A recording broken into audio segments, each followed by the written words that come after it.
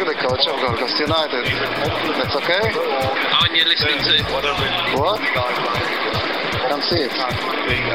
And you are what? Listening. Listening to the 442 Insider. What is this? Podcast. Okay. Hello and welcome to the 442 Insider Podcast, where we take you behind the scenes of Australia's top football publication. This week we've been making more headlines than an interrupting rapper and awards ceremony, covering news on the Socceroos, the Hyundai A-League and international football. I'm your host, Paul Hansford, and this week I'm joined by publisher Andy Jackson. Hello. Deputy editor Trevor Trehani. Hello, Trehan, yep. And Fox Sports presenter and special guest Simon Hill. How are you guys? Finally a professional. Yeah. I feel a little bit intimidated that someone actually knows what they're doing on the podcast. What, Jacko? I've got... Yeah, anyway, I won't say that on air. Like a couple of peanuts, I'm so scared of sitting next to such esteemed company. But on to the football, and we're going to have a look back at round 5 of the A-League. First up, Adelaide United against Central Coast, featuring one of the misses not only of the season but quite possibly the new millennium. Travis Dodd, who missed that one? Yeah, it was. It was a shocker. I think it goes back to, if older listeners will remember, Ronnie Rosenthal for Liverpool. Yeah. I think it was at Villa Park. Well, I was in front of the hole. I was there. He missed an absolute sitter, and I think, if anything, this one from Travis Dodd was worse. I mean, he was, 2 metres out, and he just didn't get the right contact. But, stuff happens, and I felt a bit sorry for Travis because he's only just back from injury, and maybe he wasn't quite on his game. I think the Rosenthal one was a bit different because he had actually rounded the keeper and steadied himself, and there was no one there. And he just hit the bar from about 3 yards, and it was amazing. I've never seen a miss like it. Quite possibly the only miss that was worse on the weekend was our own Mike Hemingway in the Australia against England football match that we passed. Cherry game, it was awful. Yeah, header from a yard out, straight over the bar. He likes to say it was behind him, in quotes. But You've got to start calling him Travis now, then. Yeah, I think that's his or Ronnie. nickname, Travis Hemingway. Big shout out to Mike. But back to the Adelaide Central Coast game. Good strike from Cassio, proved the difference, didn't it? Yeah, there's a couple of good free kicks at the weekend, but it's worthy of winning the game. Adelaide are pretty tough at home, I think. I think there's not going to be many teams go there and win easily. So, the Mariners didn't really have an awful lot for me.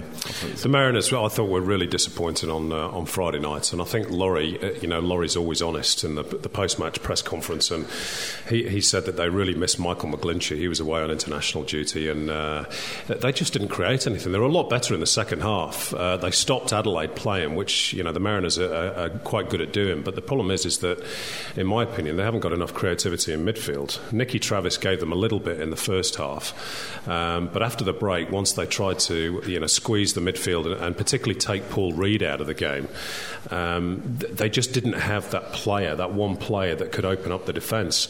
And I don't know about you, but Matt Simon is still not right for me. I don't know whether it's his knee injury, but he's not been the same player this season. And Merger as well still looks like a player coming back after a long time out, which he is. So I think up front, I think they're struggling. And they don't. The only thing is when you see a team go out with a view to containing like that, and they don't really have a plan B, it's not going to make for many exciting games unless they ship a couple early and have to go for it. But yeah, and especially as Adelaide aren't in the best of form at the moment. I mean, it was all about the result, I think, for the Reds on Friday, because they'd not won their previous 2 at home, and I think they had the second best home record in the league last year behind Melbourne. So they just desperately needed to get the points, and I don't think Vidi will care too much that it wasn't particularly pretty in the second half. He just wanted the victory. I think Adelaide are kind of the Arsenal of 1990 of the A-League, aren't they? They try and grind out those 1-0 results. I mean, it's their second 1-0 of the season. I mean, of their 12 victories last season, 5 of them were 1-0s. So that's see, Trev's raised his game with esteemed company. We'll hear Simon say that one on air on the weekend. You will. You think I'm joking? Good. Well, any stats for the next one? Newcastle against Brisbane Roar. 3-0. 3-0. No stats. 6,026. 6,000. Good on the 26 who bumped it up. Happy with that attendance, Ellie? No, mate. Brisbane are doing well, though, aren't they, as a team? Forget the crowds for a second. Well, they needed that win, and it goes to show how close the league is that a couple of weeks ago Brisbane were 9th, and if North Queensland hadn't conceded that late penalty at Adelaide, Brisbane would have been bottom that week, and now I think they're in 3rd place. So that's how tight the competition is again, and they were terrific against Newcastle, and I think the reintroduction of Reynaldo, or Heynaldo if you want to call him that, we've got to start calling Ronaldinho Honey, I think.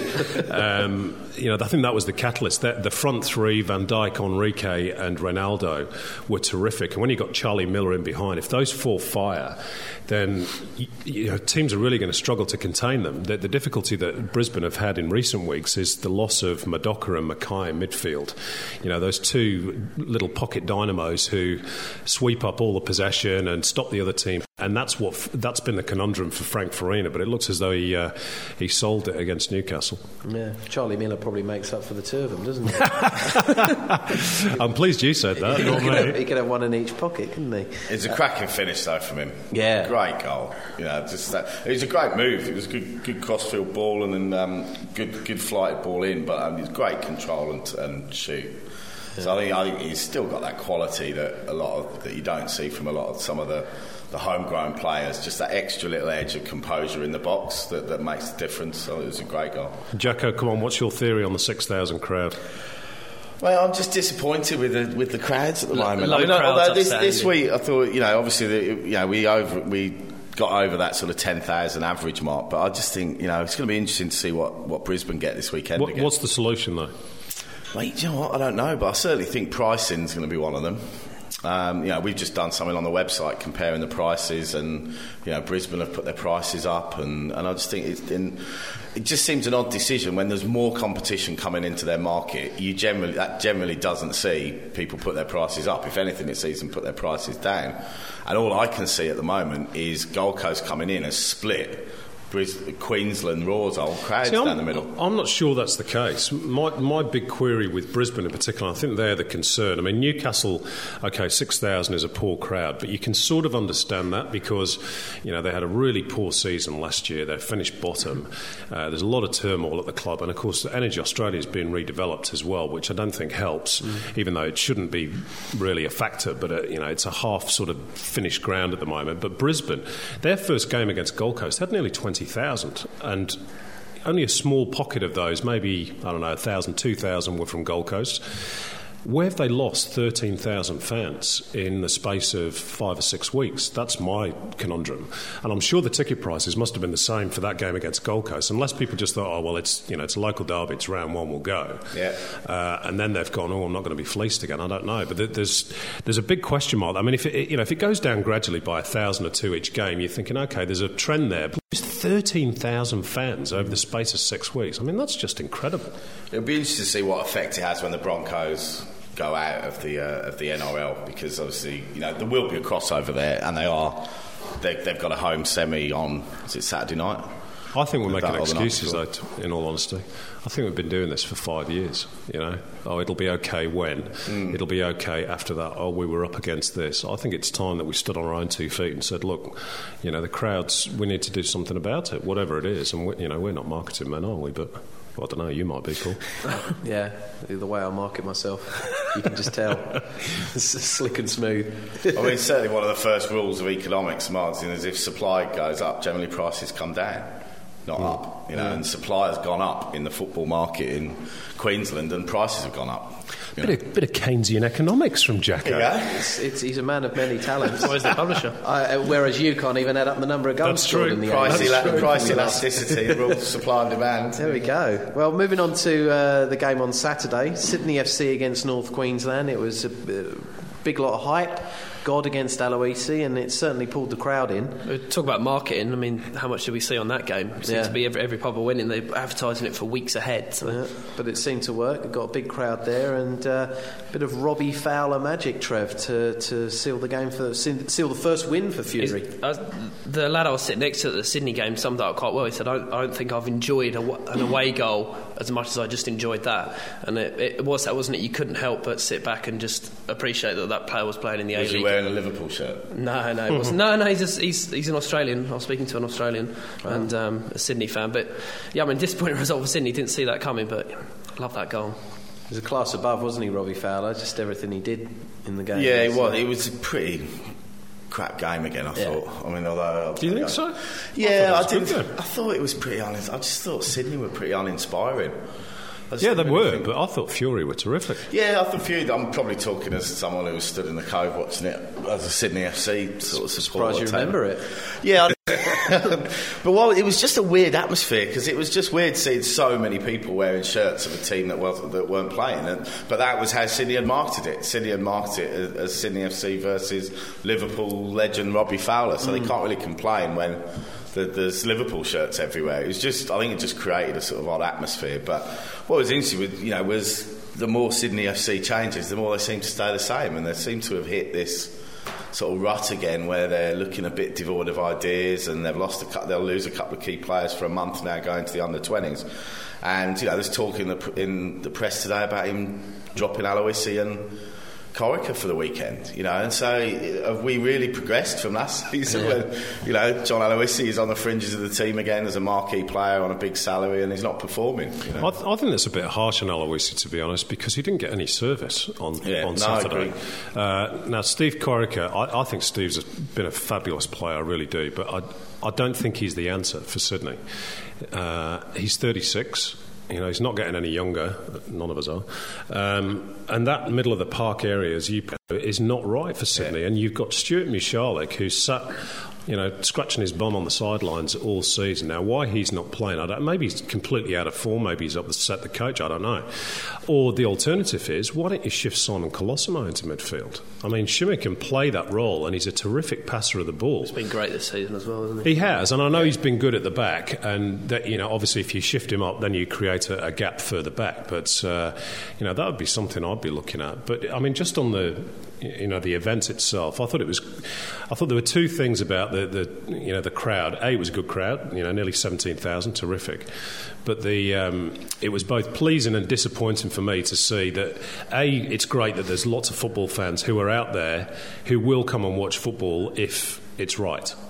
That's a good thing. But the disappointing thing is that you had, as you said, Jacko, 300 people behind one goal wearing red shirts and not blue or green and white ones. And the big query is, will they be back to watch other A-League games, or are they, just Euro snobs who will only turn up when there's a big star in town? And we saw that with David Beckham. 80,000 people turned up to watch David Beckham, but where are they? So it's a conundrum that the FFA have to try and solve. Mm. Well, moving on, we've got two more games to have a look at very quickly. Melbourne victory against Phoenix, which was a 1-1 draw. Worst start of the season ever for Melbourne victory. They just don't seem to be clicking. Well, it's a pitch, isn't it? Apparently so. Not watered, is that the argument? It's got sprinklers on there. Yeah. I mean, in all honesty, he's got a point, Ernie. It's not a great surface at I was going to call it Telstra Dome and Etihad Stadium, but it was the same for both teams. I don't see how that. And to be fair to him, he did say that it wasn't an excuse, but they just had an awful start to the season, haven't they? And not just in terms of results, but losing Muskie so early was a big blow for them. They've lost Billy Selesky, and now Danny Allsop's disappeared as well. And it's funny, isn't it, how a successful team can very quickly be transmogrified into good word. That's why he's on. That's why he's, reaching for dictionary.com on his iPhone. I can't spell it. How it can change into a team that's all of a sudden a bit ragtag. And I'm not calling them a poor side. They're not at all.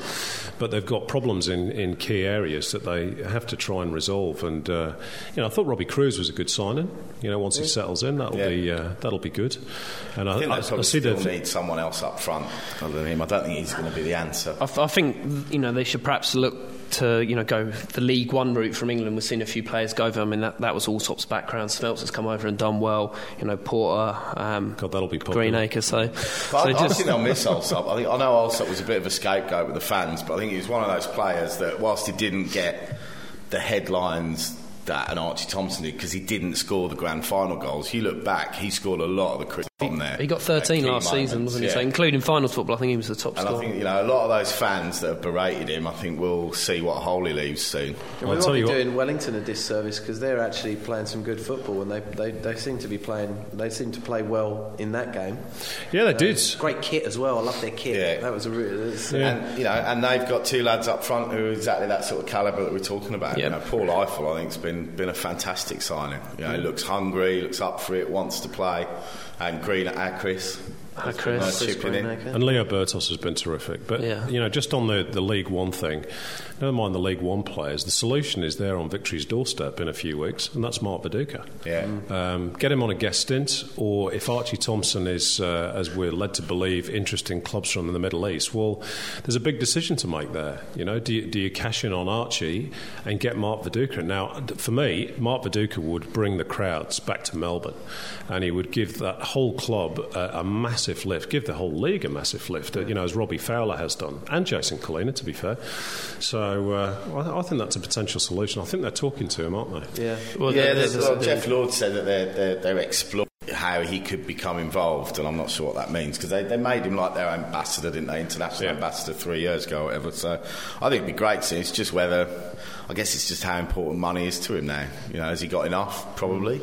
I'm not sure it is the money. I mean, even if they put him on a marquee wage, it's going to be nothing to what he was getting paid in Europe. It's whether he still wants to play football, and that's the big unknown, isn't it? Nobody knows if he still wants to play. Sure. Just a final thing on Wellington. Next month's a big month for them, right, in saying that the All Whites have got their Bahrain playoff. Yep. So that's big, and they've also got Gold Coast twice in the A-League, so next month could make or break them. From the Gulf Coast to the Gold Coast. Yes.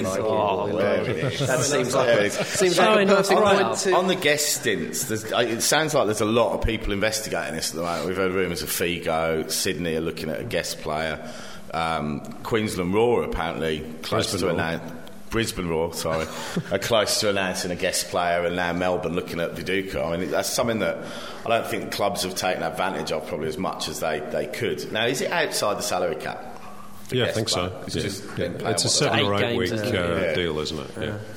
Well, Simon, our producer's head's about to explode on the longest ever segment of the podcast, so we're going to wind this one up. We're going to come back after the break, look at the last game of round 5, and have a look at some of the news from the week in football from our website. So join us then. Score a trip to the Hyundai A-League Grand Final with QBE Quiz Striker. It's the football quiz for the football know-it-all. QBE has launched an online football knowledge quiz that will run over the next 5 months. Complete all 5 monthly quizzes to the best of your ability, and you'll go into the draw to win the major prize, a trip to the Hyundai A-League Grand Final. The winner and a guest will stay in a 4-star hotel in the city of the Grand Final with daily buffet breakfast for 2 before you take your seats at the big game. This prize includes return flights to a maximum of $2,000 if you live outside the state of the Grand Final. Each month you'll also have the chance to win some great prizes, including Hyundai A-League tickets, Greater Union movie gift cards, and QBE insurance vouchers. Visit www.qbequizstriker.com.au or click on the ads on the 442 website. The Socceroos have done their bit, now it's time to do yours. Enjoy the ultimate 2010 FIFA World Cup experience with the Green and Gold Army on tour in South Africa. Known for their passion and pride in supporting the Socceroos around the globe, the Green and Gold Army's authorised travel packages will take you to the heart of Australia's support in South Africa. The Green and Gold Army's packages include tickets to all 3 Australian group stage games, tickets to 4 additional World Cup group stage games, all transfers to and from games, and safe, secure accommodation in Johannesburg, just a goal kick down the road from the Socceroos base. Head to www.ggarmyontour.com or call 1300 300 756 for more information on Australian football's once-in-a-lifetime experience. But you'd better be quick, as numbers are strictly limited and places are going fast. The latest on the world game. This is 442 Insider. Welcome back to the Insider podcast, and if you're all still awake after that first massive section, we've all good still stuff, got though. it was great stuff, and we've still got one game to go before we get into the news, and that was the final game of round 5. Perth Glory against Gold Coast ended in a 2-2 draw. Perth went out to a great start, but Gold Coast managed to peg it back. Dave Mitchell must be pulling his hair out. You know, the amount of late goals they can see. I know Miron had a little quip about it being their fitness, but I don't think it is. I think it's just more concentration. They just seem to switch off at key moments, and it must be so frustrating as a coach when you get into a position like that to win the game. And, you know, Perth have had a solid sort of start, and that was a real chance for them to then kick on, and they would come away from that feeling like it was a defeat when, you know, they outplayed them for the first half. But Shane Smeltz, man on the spot again. Yeah. You know, he's one player that you just can't, even in the 92nd minute, whenever it was, just give him an inch because he'll just finish it. So I think we're getting to the stage where we're looking at Gold Coast as potential champions. That's the sort of result that champions pull out the bag when they don't play particularly well. And they weren't great against Perth Glory. It wasn't their best performance of the season, but they still managed to get a point out of it. And that's what champion teams do. We look at Chelsea in the Premier League. They've already won 2 games in the 94th minute. You know. Yep. Yeah, I think Perth carry on looking like a completely different team at home. They're not travelling quite so well, and I think they're going to be disappointed to, you know, be going in at half-time 2 up at home and then throwing it away in the last minute. Gold Coast, if there's a chink in the armour, it's going to be their defence. They looked a bit shaky for both goals. The 2 balls, at least for the first goal anyway, should have been cleared. That the ball in from Stajowski. Yeah, there's a question mark against them in that regard, particularly the system that Miron plays with the fullbacks that push on. Well, he doesn't even call them fullbacks, does he? It's 2-4-2-2 according to Miron. So yeah, I think there is a question mark there, but I just think they're so good going forward, and obviously they're not going to fire every week in that regard. But Kalina, Smeltz, Joel Porter when he's back, Taj, Minicon. I mean, is there a better, with Robson coming in from behind? Is there a better forward line than that anywhere in the league? I don't think so. No. Well, look, we're going to move on to some of the news from our website this week. au.442.com is the URL. I don't know what that means, URL, but do you know that, Andy? What does URL mean? Unique resource locator. Oh, you are a man. That's why you paid the big bucks. You've got to get out more. Pretty certain that's what it is. There we go. Well, the first story, and we've touched on it in the first part, is Victory exploring the Viduka options, and we have talked a little bit about the options that are available to Victory. But I suppose one thing that we didn't mention is the Victory want to move quickly on Viduka if they want to get him, because obviously Melbourne Heart could be looking for a big name to sign for their team when they start. Well, I think they've got to get a coach sorted out first. I think Henk van Stee was almost over the line, then he's changed his mind. So I think they'll probably want a coach. I mean, you shouldn't really be signing players before you get a coach. But the other club I've heard that are perhaps in the market for him is Adelaide United, which would be very interesting. That'd stir it up a bit, wouldn't it just? But you know, they've not got a marquee player, which Melbourne have at the moment. I suppose the only difference is that Melbourne, you know, have Jeff Lord, that they're a pretty stable club, whereas Adelaide are, well, I don't know what we term it, in administration at the moment, is it, with the FFA.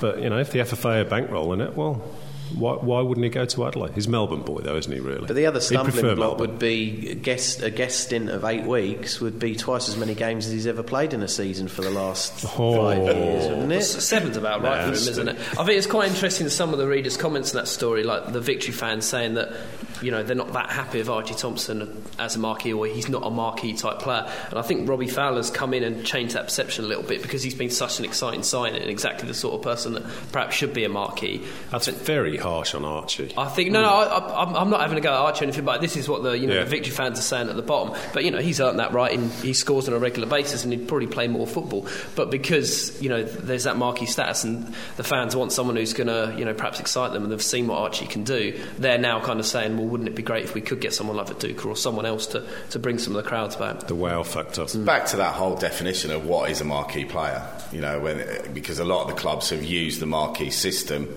to allow them to keep Australian players here, which isn't really my definition of what a marquee signing should be. You know, marquee signing is Robbie Fowler, Dwight York, not Craig Moore or Archie Thompson. And I think that potentially there is, you know, we were just talking about it off air, to have maybe 2 or even 3 marquee positions, one for a local marquee, one for a younger marquee, and one for an international marquee. You know, for me, the definition of a marquee player is they put, like Robbie Fowler on Saturday night, puts bums on seats, not just at home, but when they play away.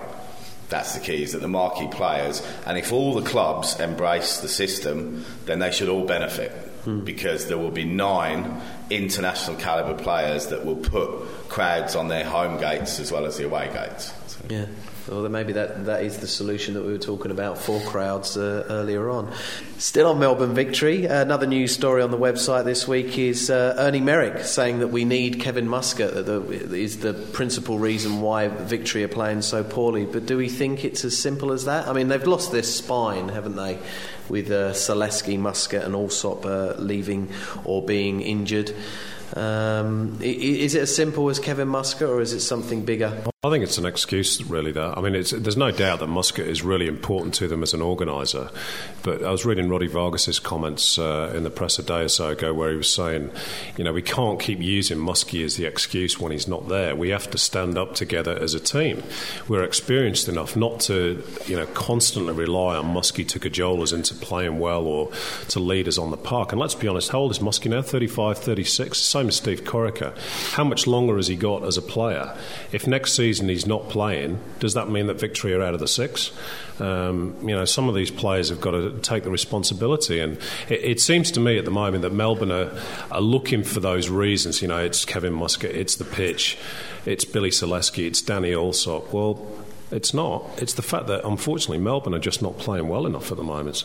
I think we got he's such an important player, and I mean, last season he started every single game, when they cleared up, but you have to go back to the unsuccessful 07-08 season when he missed games. He missed 4 games there, and they lost 3 of them, and they only lost 6 all season. When he was in the team, they lost 17% of games. When he was out, they lost 75% of their games. So, that one down. Was this why you were late for the Star City Sports Fair launch last night, or was that something different? No, I was working on this. So yeah, I mean, that's just a quick stat for you, but they've obviously built their team, predominantly around him, and why wouldn't you? Because he's that sort of player, and I do think they're missing him now. Well, we said as soon as he got injured, we said someone else is going to have to step up and lead that team, and no one has. From the keeper to Vargas, no one is taking control of that team on the pitch. And that's the danger, is that Muscat's filled this sort of Paul Ince type governor role from day one, and he's still going to be coming back. So it's almost like, okay, well, there's no one's really stood up and taken that mantle, and I think that they need to prepare, as you say, for when he's not going to be there, which is probably going to be next season. But then he's going to be a coach, so he almost needs to identify his successor and work with them, I think. Does that tell us something about the younger generation of Aussie players? Because if you look at teams, Sydney, Melbourne, Brisbane, Craig Moore, Steve Corica, Kevin Muscat, and we know that they're leaders, they're great players, and they're focal points of their team, or certainly have been. But when they're not there, it seems that it's a bit of a house of cards, and it all tends to collapse a bit. Is that because the younger guys are frightened of taking that responsibility? Is it a deeper issue than football? Is Gen Y producing any leaders?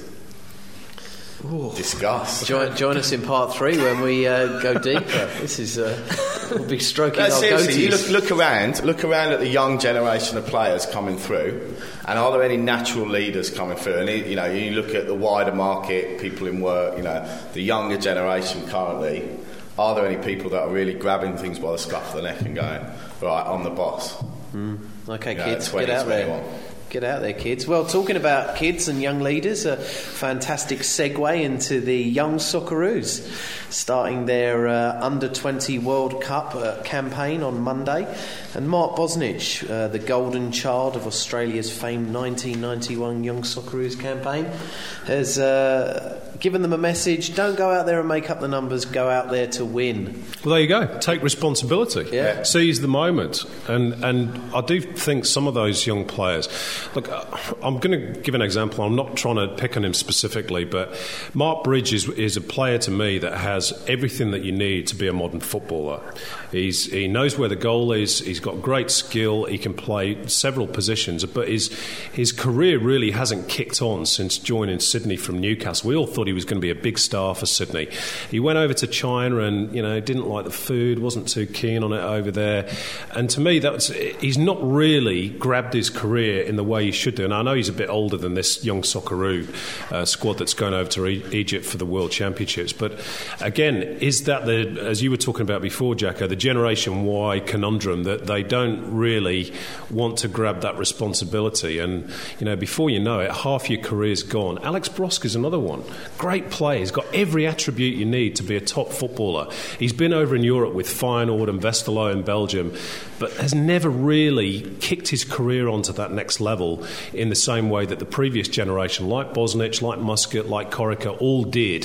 They had that, I don't know what it is, that certain something that allowed them to be successful top-level footballers, and I'm not sure some of these next generation have got it. I don't know why. Is the A-League the easy route? When you had to make it in Europe, when there wasn't, the league going on, or like the NSL probably wasn't something to aspire to for a lot of people. Had to have that drive and desire to go overseas. Now, but it should be a better first step, because the profile is they're having to deal with things in the A-League that a lot of European players have to deal with, particularly the media pressure. I know a lot of them don't like it, but you think back 5 or 6 years to the old NSL and how much more pressure these guys are under these days because the game is under the spotlight. So it's a better platform to move on to the next level, but for some of them it hasn't. And you can't have it just sort of Europe or nothing. The A-League is critical as being that sort of stepping stone, and for some players it will be the be-all and end-all, and that's what the A-League needs to be, is that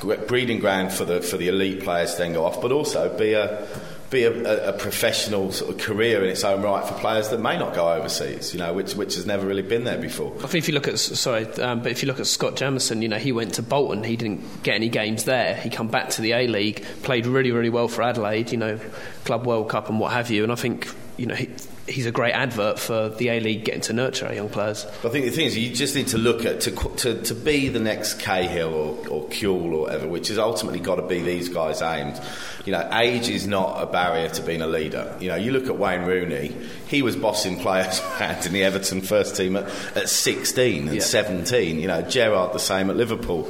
And that's what I'm going to be most interested to look at the under-20 World Cup team and to see who's the next players coming who are going to take the game by the scruff of the neck. I'll tell you what, talking of Rooney, I'm going to stick my neck out and say that's the guy who I think has got the potential to do it, and that's Sean Rooney.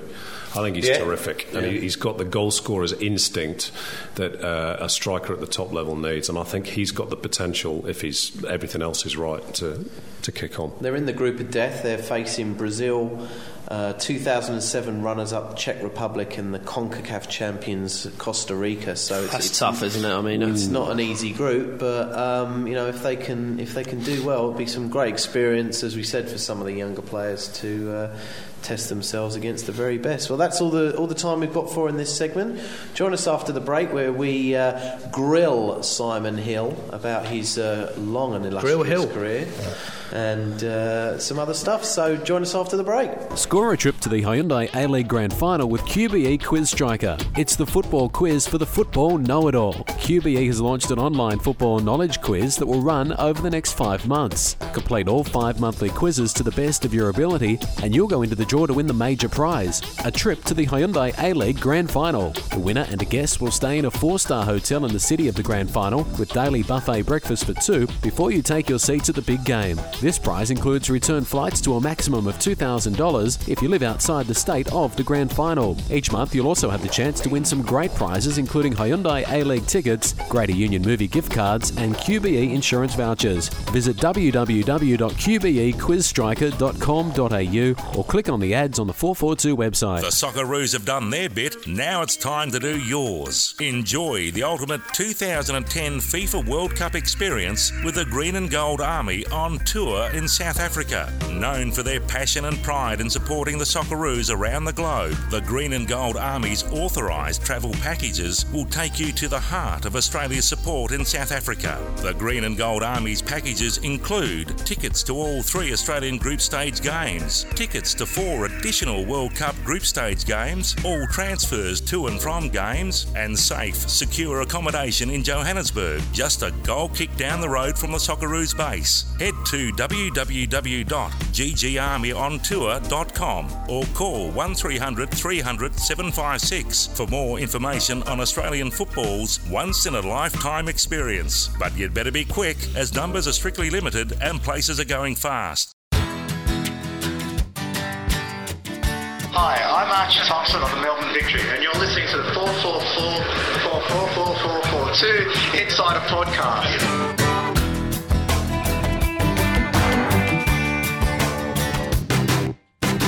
Welcome back to the 442 Insider Podcast. We're into the second half now, and we're going to grill our special guest, Simon Hill. Thanks for coming in. Welcome. And first question, and I hope your memory can go back this far. Your first footballing memory, Simon. What? First footballing memory was going to see Man City against Ipswich, which was my first ever football game, and I think it was April 1973. Which is a different generation ago now. Yeah. And I didn't really understand football. My dad, who's been a City fan for 60-odd years and still goes every week, decided it was time I went. I think I was only about 5 or 6. And I spent the whole of the game playing with my toy cars on the wooden benches on the Platt Lane stand behind the goal, and thought that the team started again at half-time. So that was how much I knew about football. But for some reason, I think my dad bought me a rosette on the way out. Remember the old rosettes in the souvenir shops? And because this is the one thing that really always attracted me about City, and obviously I didn't have much of a choice with all my family being Blues anyway, but was the colours, sky blue shirts, and I just thought they were fantastic. So that was it. I was hooked, and that was appreciated the art of the rosette. I was just thinking that was 10 years before I was born. That first football memory. Thanks, mate. So, for maybe people who don't know, tell us how you ended up in Australia and what your career was beforehand in the UK. Well, I've been in Australia for 6 years. I was a sports journalist and football commentator for the BBC for a long time in the UK. BBC Radio 5 Live, BBC Television. I even appeared on Match of the Day once with Gary Lineker, which is my claim to fame. And then I had, in 2001, I went over to ITV to work for the new ITV Sport channel. And unfortunately that channel lasted about 12 months before it went bust. So I then freelanced for about 6 months or so, and I had a mate of mine who worked at SBS Radio, and he's now living up in Brisbane, who was on at me the whole time. Why don't you come over here? Why don't you come over here? And I said, yeah, get me a job. I'm not coming over as a backpacker. I'm 35. So he said, send me a tape. So I did. That went into SBS, and to my absolute astonishment, a couple of months later I got an email from them saying, we'd like to offer you a job. So I was a bit gobsmacked, but I thought, well, what the hell? I may as well go for it. So I did. And happy memories of SBS when you... I mean, obviously the one thing that you'll always be remembered for is the commentary again in the Uruguay game. Well, I don't know whether it's me who'll be remembered for that. Yeah, look, I mean, that was a terrific moment, and obviously at the time you don't realise what a seminal moment that was. Really, it was just a big game at the time, and I think that's one of my favourite memories because that's where it all changed, really, that night for Australian football. Up until then it had been just something that existed on the periphery, and all of a sudden it was an explosion of interest. The World Cup, the A-League, all the stars like Cahill and Bresciano and Viduka, they were all of a sudden household names in demand, and, all of us who worked in football, our workload went up in triplicate, I think. So, yeah, it was terrific. But to be honest, my favourite one was the leg in Uruguay, because that was just such a fantastic occasion at the Centenario. Yeah. 60,000 Uruguayans baying for Aussie blood 2 hours before kick-off, and I've never been in an atmosphere like it. It was tremendous. It was just pure and utter hatred. How did it compare with the return leg? Because I don't think there's ever been an Aussie crowd like that before or since. And that was the great thing. I know the Aussie fans got a lot of stick for booing the Euro, but the Uruguayans did exactly the same to the Australians in Montevideo, and that was the moment you thought, oh, this could be a bit tasty here, because the Aussie fans know what's at stake, and they know... I'm not saying it's the correct way to behave, but they knew how they had to respond. It was about passion and being the 12th man in the stands, and they were that night. And it was one of those games, where the hairs we were all there. Hairs on the back of your neck stood up on end. It was terrific. So tell us a little bit about your typical week. Obviously, we see and hear you for a small amount of time on the TV during the games, but obviously a lot of work must go into preparation. And so tell us a little bit about what happens behind the scenes at Fox Sports. Well, at the moment, it's pretty much a 7-day-a-week occupation. Obviously, the games. Look, my normal working week is on a Monday. I will start preparing for Fox Sports FC on Tuesday night. So that normally involves liaising with producers and sourcing material, doing research. Excuse me. You're listening to this, Charlie. Then on Tuesday, of course, we have the show. So that sort of pretty much takes care of Tuesday. And on Wednesday, normally I have 2 games at the weekend. Normally a Friday and a Saturday, or a Friday and a Sunday. So by Wednesday, I'm into my research for the first of those games. Thursday, I'll start researching the second game. Friday, I'll do the game. Saturday, it's the second one. Sunday, we're normally travelling back, or maybe it's even a third game, and that has happened already this season. So where are you researching? Because obviously you are the guys who are providing everyone else with the information. I mean, I know that we are as well with what we do on the website and everything, but when you are the principal provider of the information, where are you getting all your research from? Well, look, a lot of it is the internet. Stats and stuff and research into players' backgrounds. A lot of it comes from the internet, but also you talk to the coaches. Occasionally you talk to the players. If you're very lucky, you might get to go to a training session. That's particularly the case with the internationals. When Australia plays, for example, a team like Oman, you want to go down to a training session and you want to see the players because, you've got to get the right. You might get a bit of information as to how they line up in terms of formation, or how they've been playing, and what they look like. So there's a lot of things. We certainly do that for internationals. It's a bit more difficult for the A-League because it's it's so relentless. Obviously you can't go to a Perth Glory training session when you live in Sydney. So it's a bit more difficult. And obviously you're more familiar with those players. You see them every week. You know a lot more about them, and a lot of it is just repetition and updating of your facts and your knowledge of the players. But it's pretty full on. When you've got a big game, something I've always wondered, so like let's say Fowler on Saturday night, do you run through, if he scores, this is what I'm going to say, or this would be a good line, or this, and then you've sort of got a bank waiting, and then there it is, or is it on spur of the moment? No, look, sometimes it's spur of the moment, but a lot of the time you do think of, a line or two that might work here and there, but it's so difficult to 100% prepare because, you might have a line about Robbie Fowler that's, really relates to him scoring a screamer from 2 yards. His goal might be a penalty or a tap in from 2 yards. So that's the beauty of football, is you can't predict it. But it's sometimes handy to have a few lines in your head, and I think if commentators say that everything comes off the top of the head in the spur of the moment, I think they're liars. Of course you think about it. That's part of the entertainment and the drama of live television. You want to make it exciting and hopefully interesting for the viewer. It don't always succeed, but also on the TV side of things, a lot of the football coverage in Australia is quite sort of what I call analytical, and as we know, a big part of the game, which hopefully comes across in this, is the comedy, or the more sort of the relaxed side of the game. Chilled out comedians, that's us. Do you think that's something that's missing from the TV coverage at the moment? Obviously in the UK there's programmes like Soccer AM, there's been programmes like Fantasy Football. Is that the next stage for us, TV-wise? Well, I have to say, I think we're getting there. Certainly with Hyundai Matchday Saturday that's just started this season, that's got a much more relaxed feel about it. Obviously there's a lot more time as well, which is a key element. When you've not got a lot of time, you can't really be putting on the red nose and the floppy feet.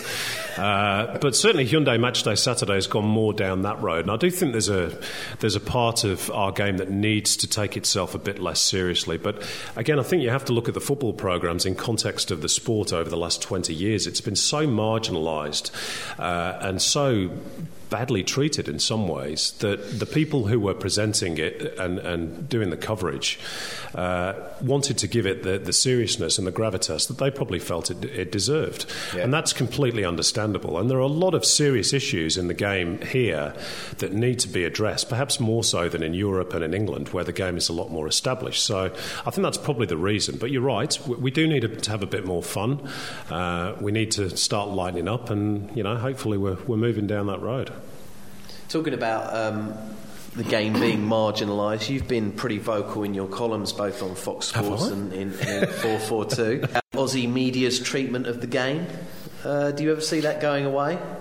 Well, it's not all the Aussie media. In fact, the media coverage of the game now, I think, is fantastic. It's a lot better than it used to be when I first arrived.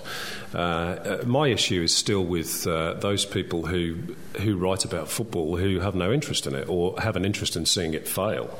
Now, for example, I would never, well, rarely, write anything about rugby league or AFL. And the only time that I do, I have a pop at it because I want them to have a taste of their own medicine and what it feels like to have somebody who has no idea about their game criticising it. And that's my issue with them. There are still people that exist in the Australian media who see fit to write columns about football who I never see at a game or a training session or a press conference and have no interest in football other than to see it fail. And they continue on occasion to write pieces about football that have no basis in fact.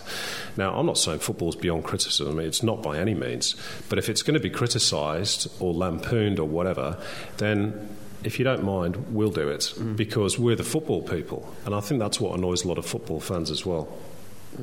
So, obviously a Man City fan from your time in England, but if you've got a soft spot for an A-League team, would you say you support any of the A-League teams? I don't think you can really as a commentator working on the competition. Obviously, look, my local club is Sydney because I live in Sydney. I suppose you could say I've got a soft spot for the Mariners because I've known Laurie a long time. I've known a couple of the players a long time. But do I support any A-League team? No, it's not possible. Sure, okay. I wanted to ask about your rock band as well. Yeah, dude. Yeah, because you're on the sticks there. Are you a sort of a Dave Grohl or a Phil Collins? I'd love to be a Neil Peart, if you ever heard of Neil Peart, the drummer in Rush, who is my absolute idol. Rush, that's a blasphemy. Oh, there you go. That's showing my age. But he is the doyen of drummers, but unfortunately I'm nowhere near as good as him. I'd love to be. I heard you play like the one from Def Leppard. Hey, I tell you what, he's better with one arm than I am with two. Now, back on the Man City. Initial reaction aside, which is it's fantastic. What do you think about what's going on there at the moment? Because you, like most other non-Chelsea fans, must have looked from time to time at what Abramovich was doing and gone, that's awful, it's bad for the game. But then all of a sudden, it's my club. Is it all right now, or do you look at it and think, Look, there's a bit of both. Obviously, it's exciting because we've been crap for 30 years and longer, and all of a sudden we're in with a chance, which is fantastic for us. There is a part of me that sort of laments the passing of the old, unpredictable, dear old City, but I think people have complained for a long time now about the top four being a closed shop and the Premier League being boring. Well, all of a sudden it's not, and it's not just City either. It's Tottenham, it's Villa. Villa have spent more than Liverpool and Man United this summer. Yeah, I'm just gutted because we finally got a billionaire just when a billionaire isn't enough. but at least those clubs like City and Villa and Tottenham are trying to compete now. For the first time in possibly 10 years, the top four isn't a closed shop. And I do think that makes it more interesting. Is it going about it the right way? Well, probably not. But what's the alternative? These clubs in the top four have become hugely rich, partially on the back of qualification for the Champions League. And that's UEFA's fault, not the Premier League, because they get untold riches from playing every year in the Champions League. So the clubs below, as Leeds did a few years ago, have only one way to try and compete with that, and that's by spending oodles of cash. And if you think it's just the Premier League that's a closed shop, well, look at Serie A. Who wins that every year? Juventus, AC Milan, Inter. Every season. Spain, Barcelona, Real Madrid. It's exactly the same in every Western European league, and at least England is attempting to change. You might not agree with the method, but at least this season it's a bit more competitive. Great stuff there. Thank you for offering a window on your soul, Simon, for that, No problem. for that segment. For this one, but join us after the break where we'll be looking at all the games on the weekend of action in the Hyundai A-League. Score a trip to the Hyundai A-League Grand Final with QBE Quiz Striker. It's the football quiz for the football know-it-all. QBE has launched an online football knowledge quiz that will run over the next 5 months. Complete all 5 monthly quizzes to the best of your ability and you'll go into the draw to win the major prize, a trip to the Hyundai A-League Grand Final. The winner and a guest will stay in a 4-star hotel in the city of the Grand Final with daily buffet breakfast for 2 before you take your seats at the big game. This prize includes return flights to a maximum of $2,000 if you live outside the state of the Grand Final. Each month you'll also have the chance to win some great prizes including Hyundai A-League tickets, Greater Union movie gift cards and QBE insurance vouchers. Visit www.qbequizstriker.com.au or click on the ads on the 442 website. The Socceroos have done their bit, now it's time to do yours. Enjoy the ultimate 2010 FIFA World Cup experience with the Green and Gold Army on tour in South Africa.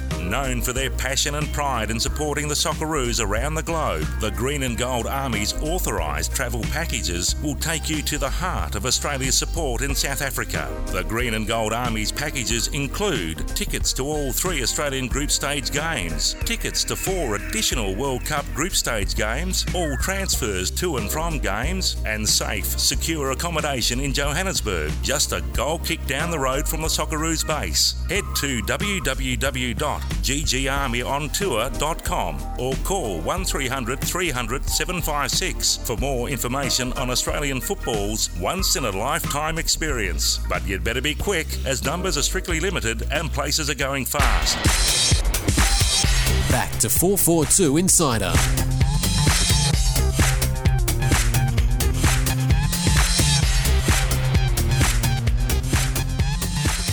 Welcome back to the 442 Insider podcast, and we're into the home stretch. This segment we're going to be looking at all the games in round 7, and the first game, grand final rematch on Friday, 7:30 local time, 8 p.m. Sydney. It's Adelaide United versus Melbourne Victory at Hindmarsh, and if I get this wrong, please forgive me, but I don't think a losing team from the grand final has never been able to avenge that defeat in their next meeting. So Adelaide will be looking to buck that trend. Simon, use that one if you want. I will. Free. Thanks, mate. You'll probably get it out a little bit better than I did. Should be a good game. They haven't actually beaten Melbourne in nearly 2 years, Adelaide. So, I think this has the potential to be the game of the weekend. They're always, very intense clashes, and Kevin Muscat is apparently back this weekend, so that should give it a bit of extra spice.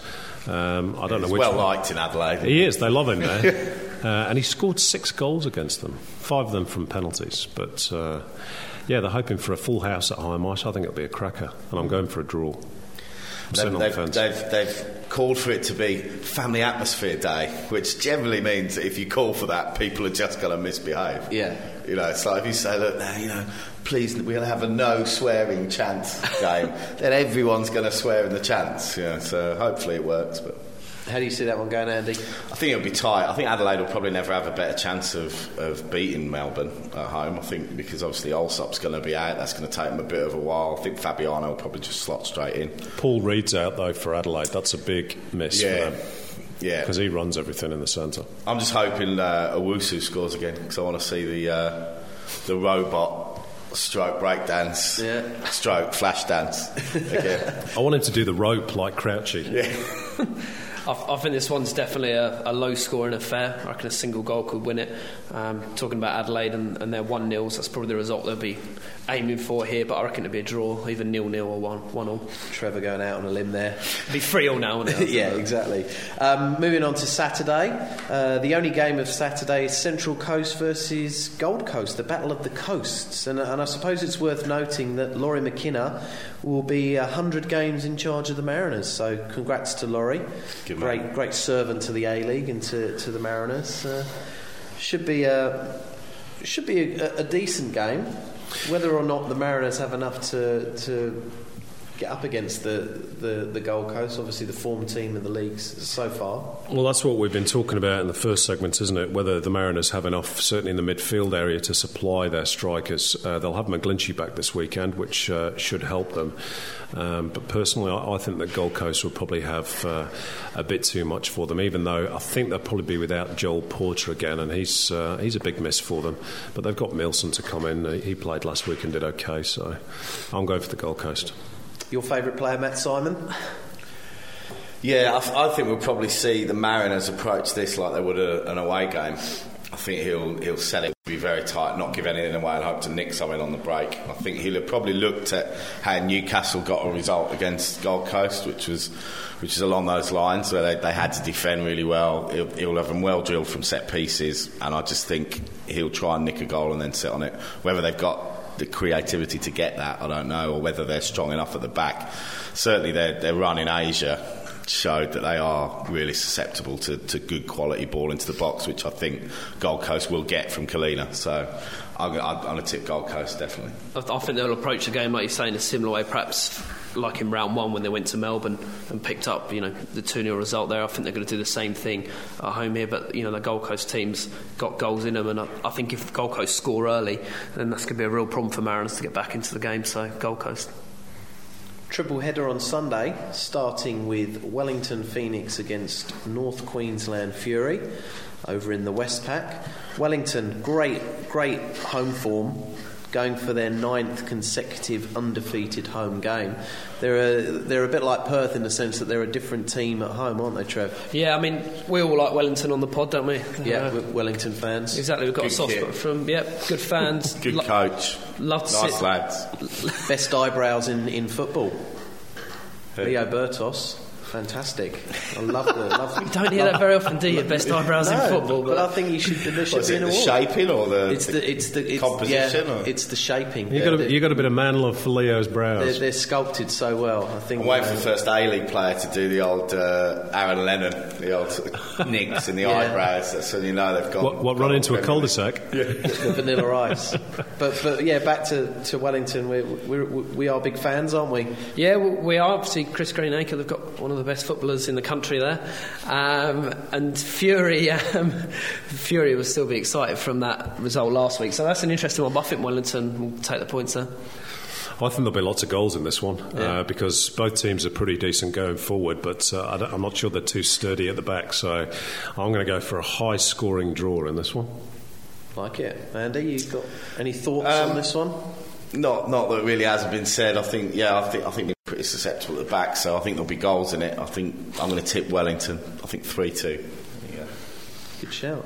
Next one, 3:00. Sydney FC against Newcastle Jets at the SFS.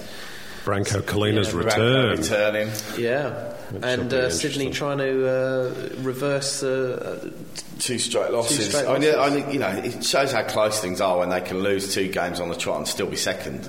That shows how tight the league is, that everyone's sort of beating everybody else.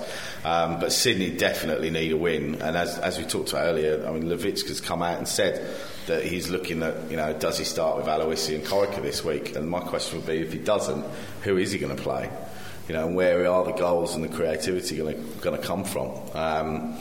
So I can remember, I took some neutrals to a Sydney FC Newcastle game in season 2, and they've never been back. Were they Swiss? It was a 0-0 draw, and it was the worst game of football I've ever seen. I tried to sell them the fact that it wasn't this bad every week, but they've never believed me and didn't come back. And I've got a feeling this could be a pretty stalemate game, I think, and could even be 0-0.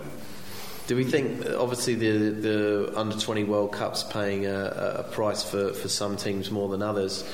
Do you think that Sydney will miss Danning more than the Jets will miss Rooney? Well, it's not only Rooney, it's not only Danning. I think Ryan Grant's away for Sydney, and also Jason Hoffman is away. So that's 2 strikers who've been playing pretty regularly for the Jets. But they've got Sasha Petrovsky and Donny de Groot. So it's time for the senior guys to stand up. Look, I hope it's a good game. Sydney fans, I think, at the moment are sort of on the precipice of teetering towards pessimism again after 2 straight defeats, and they need a good display, a good attacking display by their team. And look, the Jets can play good football, but I tend to think that under Branko Kalina, he seems to have learnt his lesson a bit from his stint at Sydney. You remember they used to play all this pretty pattern football, 45 passes, and they were back on the halfway line. And he seems to have been... He seems to have learned his lesson a wee bit, and he's a bit more pragmatic with the Jets. He sets his team out not only to play nice football, but to get results, because he needs that. And I think it's interesting. What did he get? 9 points out of 9 games at Sydney FC before he got the boot. I think has he passed that already with the Jets, or near enough? So that's how much he's changed. I think it's all very well having a style of play that you'd like to achieve as a coach, but if you just don't have the players, then there's no point. So you might as well work with what you've got and say, right, well, these are their limitations. It's I need about to find results, a system It always to has make that been. work. It's nice to watch teams playing good football, but fans are the same the world over. They want results, and if you don't get them, you're in trouble. Where's the smart money on this one, Trev? I'd like to see Sydney come out the blocks a little bit quicker, like the home games I've seen so far. The first half, barely look like they've got going, and then made more of an effort in the second half. So I think they need to attack the Jets from the off. Draw. Energy. Draw. Intensity. Yes, all about that. And the final game, Brisbane Roar against Perth Glory at Suncorp, 5 o'clock kick-off, and Perth are looking for their first win against Brisbane/Queensland since season 1. September 2005 was the last time they beat them. So, it's the great mystery as to why Perth don't perform on the road. I think that their last win, they beat Sydney actually 4-1, didn't they, round 16 last year, and they were terrific. But for some reason, I know it's a long flight from anywhere to, from Perth. We're boring you, Paul, you all right? Having a bit of a yawn there. A long flight yourself, mate. This is radio, you're not meant to say these things. You don't get away with anything with us. A long trip in from Randwick to McMahon's Point. It certainly is. Yeah. But that's what Dave Mitchell has to work out how to win on the road, because the home form's not bad. So if they can start picking up points on the road as well, then all the better for them. But I don't think they'll get anything on Sunday. Might get a cup of tea. These days of sort of sports science and that, is a 5-hour flight that big a deal? I mean, if they did it on the morning of the game, I could understand it, but they don't. Well, maybe it's not that. Maybe it's something completely different. Is it psychological that they think that it's a factor? And then commentary's not as good when you're in Perth. Yeah, it's true. Then conversely, away teams going to Perth think that it's going to be a factor, and it ends up being a factor. I don't know. Going quite deep this week, haven't we? It is. We've got kids and leadership and flights. It's all happening. It's not just a football podcast anymore, is it? It's not. It's the all-encompassing podcast. How do you see it going, Trev? Both teams have got forward lines that seem to be clicking now, don't they? Yeah, but like I was saying earlier, Perth's so different away from home. Brisbane just come off the back of another good away result, so it's a strange fixture in that sense. But I think Brisbane will pick up a home win, narrow home win, I'll say. And let's hope there's a good crowd there as well at Suncorp, because the Broncos are playing the night before, aren't they? Same stadium. So it's sold out already, apparently. Yeah. So I can't see it. I don't think there'll be a good crowd there at all. Listening to some of the Brisbane fans on our forums, they're not particularly hopeful. Unless they signed Figo this morning and announced that, in which case that might put a few on the gate. That'll do us. Yeah. We'll wait with bated breath on that one. Well, that's all we've got time for this week in the 442 Insider podcast. Special thanks to producer Simon for twiddling with our knobs. And don't forget, you can listen to us on the interweb at au.442.com or subscribe to us on iTunes, I think that says. Thanks for listening, and don't forget to check in with us next week. 442 Insider is a Helms Media Solutions production. Visit helms.com.au to find out more about our services.